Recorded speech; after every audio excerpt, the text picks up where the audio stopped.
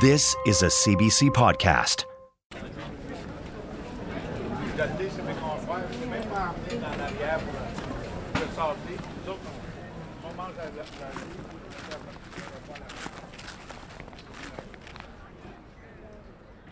So I've just left the Ottawa Farmers Market. I was just picking up some winter vegetables for a stew that I'm going to make tonight. And I've just climbed the hill behind the stadium. Over the years, this is a place that has hosted Grey Cup games, the Rolling Stones, the FIFA Women's World Cup. It's pretty quiet today, nothing happening, but on game days, it can get loud.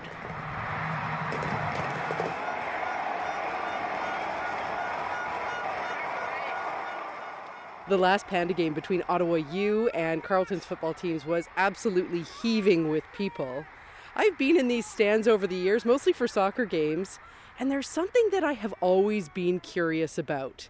So I'm looking to the Bank Street end of the field right now, the west side, and there's this big, tall condo building. You can't miss it. It is literally overlooking the stadium.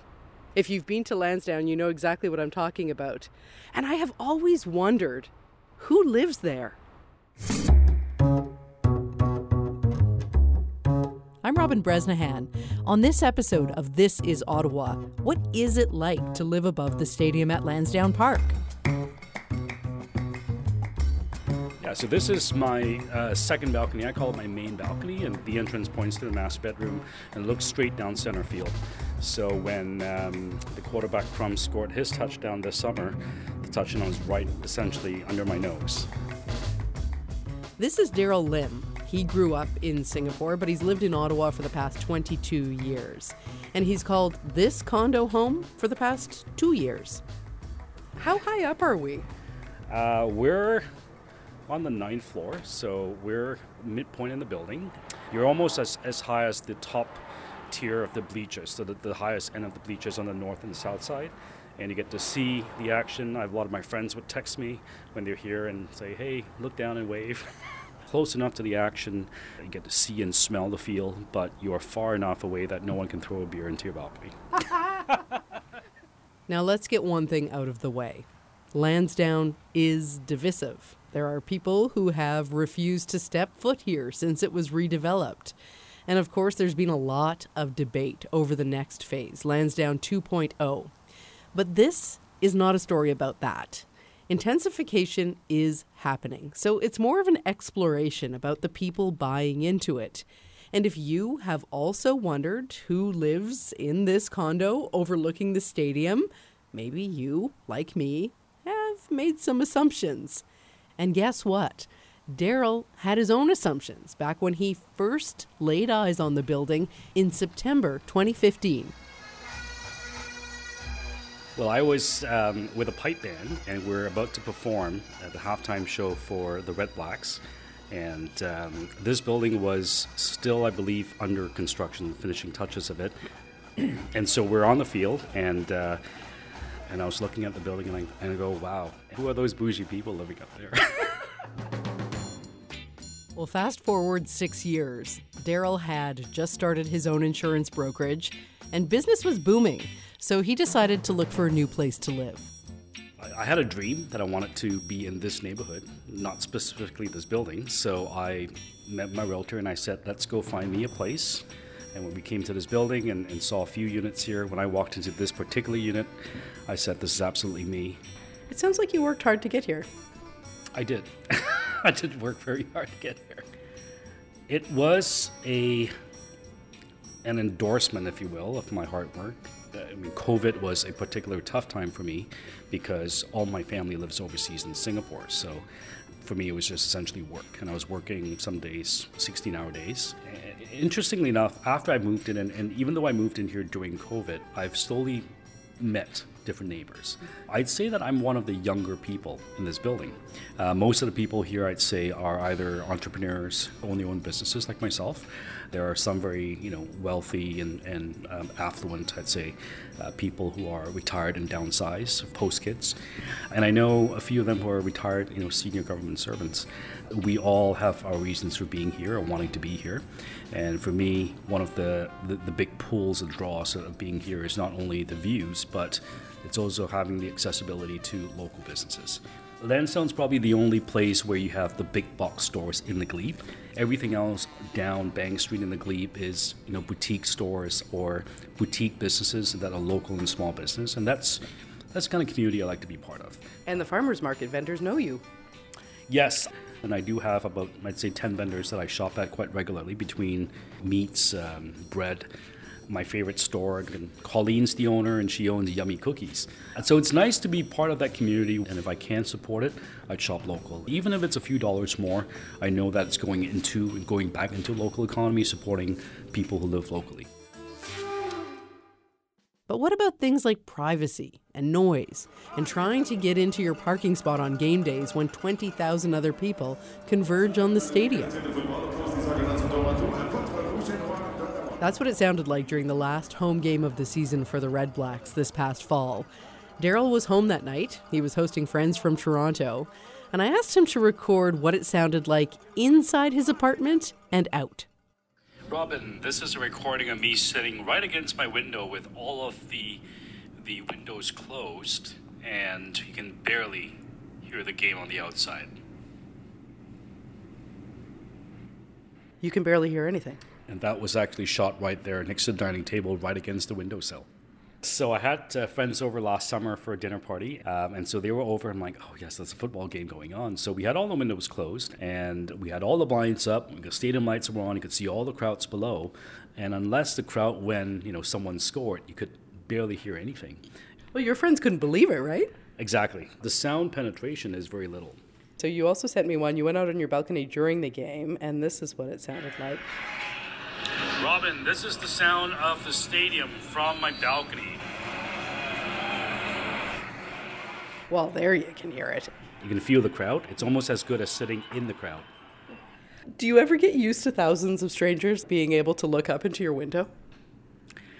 You have to get sometimes a little bit comfortable with that. For example, if you stand at the top of the Great Lawn, you could look straight into my living room.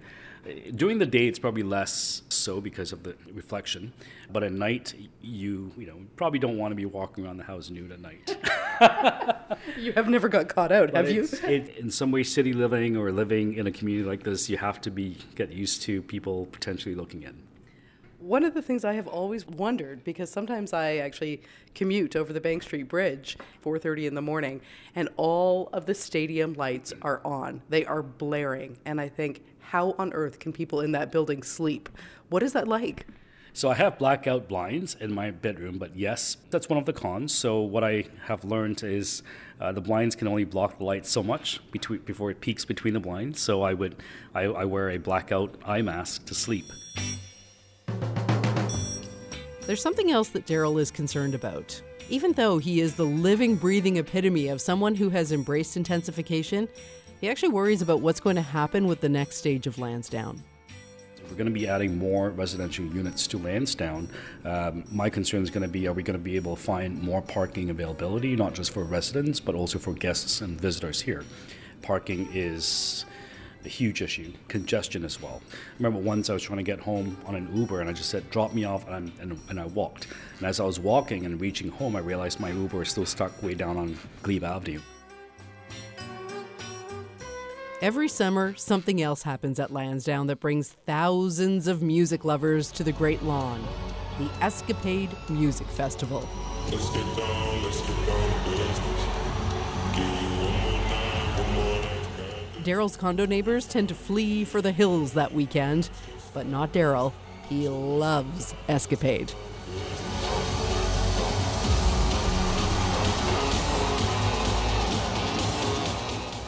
I'd say about 80% of the residents leave the building because they don't want to have that music. Can you actually feel the vibration of Escapade? You can, and for 4 days, you can actually feel the windows vibrating, and they shoot pyrotechnics, so you get to feel and see it. I had one evening where I went up to my neighbor's place on the 16th floor, and that was at the height of where the pyrotechnics would be eye level, where the fireworks would explode, and it was pretty neat to be part of it.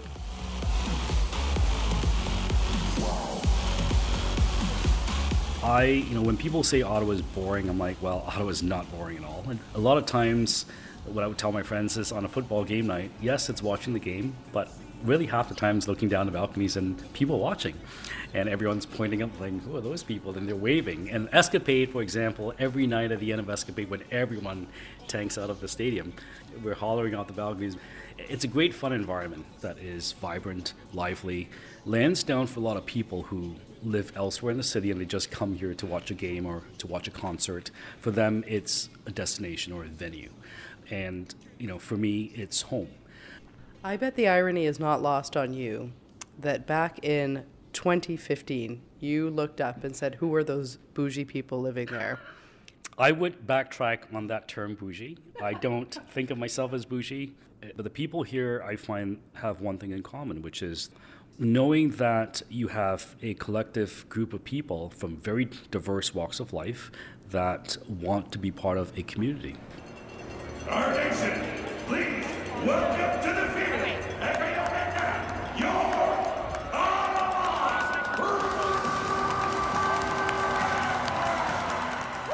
So the next time you find yourself in the stands here at a football or a soccer game, looking up at the gleaming glass building, wondering who would live there, well, now you know.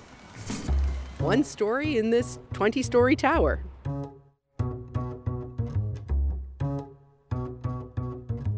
If you have a question about Ottawa you have always been curious about, send it our way. The email address is thisisottawa@cbc.ca. The podcast is hosted by me, Robyn Bresnahan. It's produced by Julie Ireton. Margot Wright is the executive producer of audio for CBC Ottawa. Until next week, thanks for listening.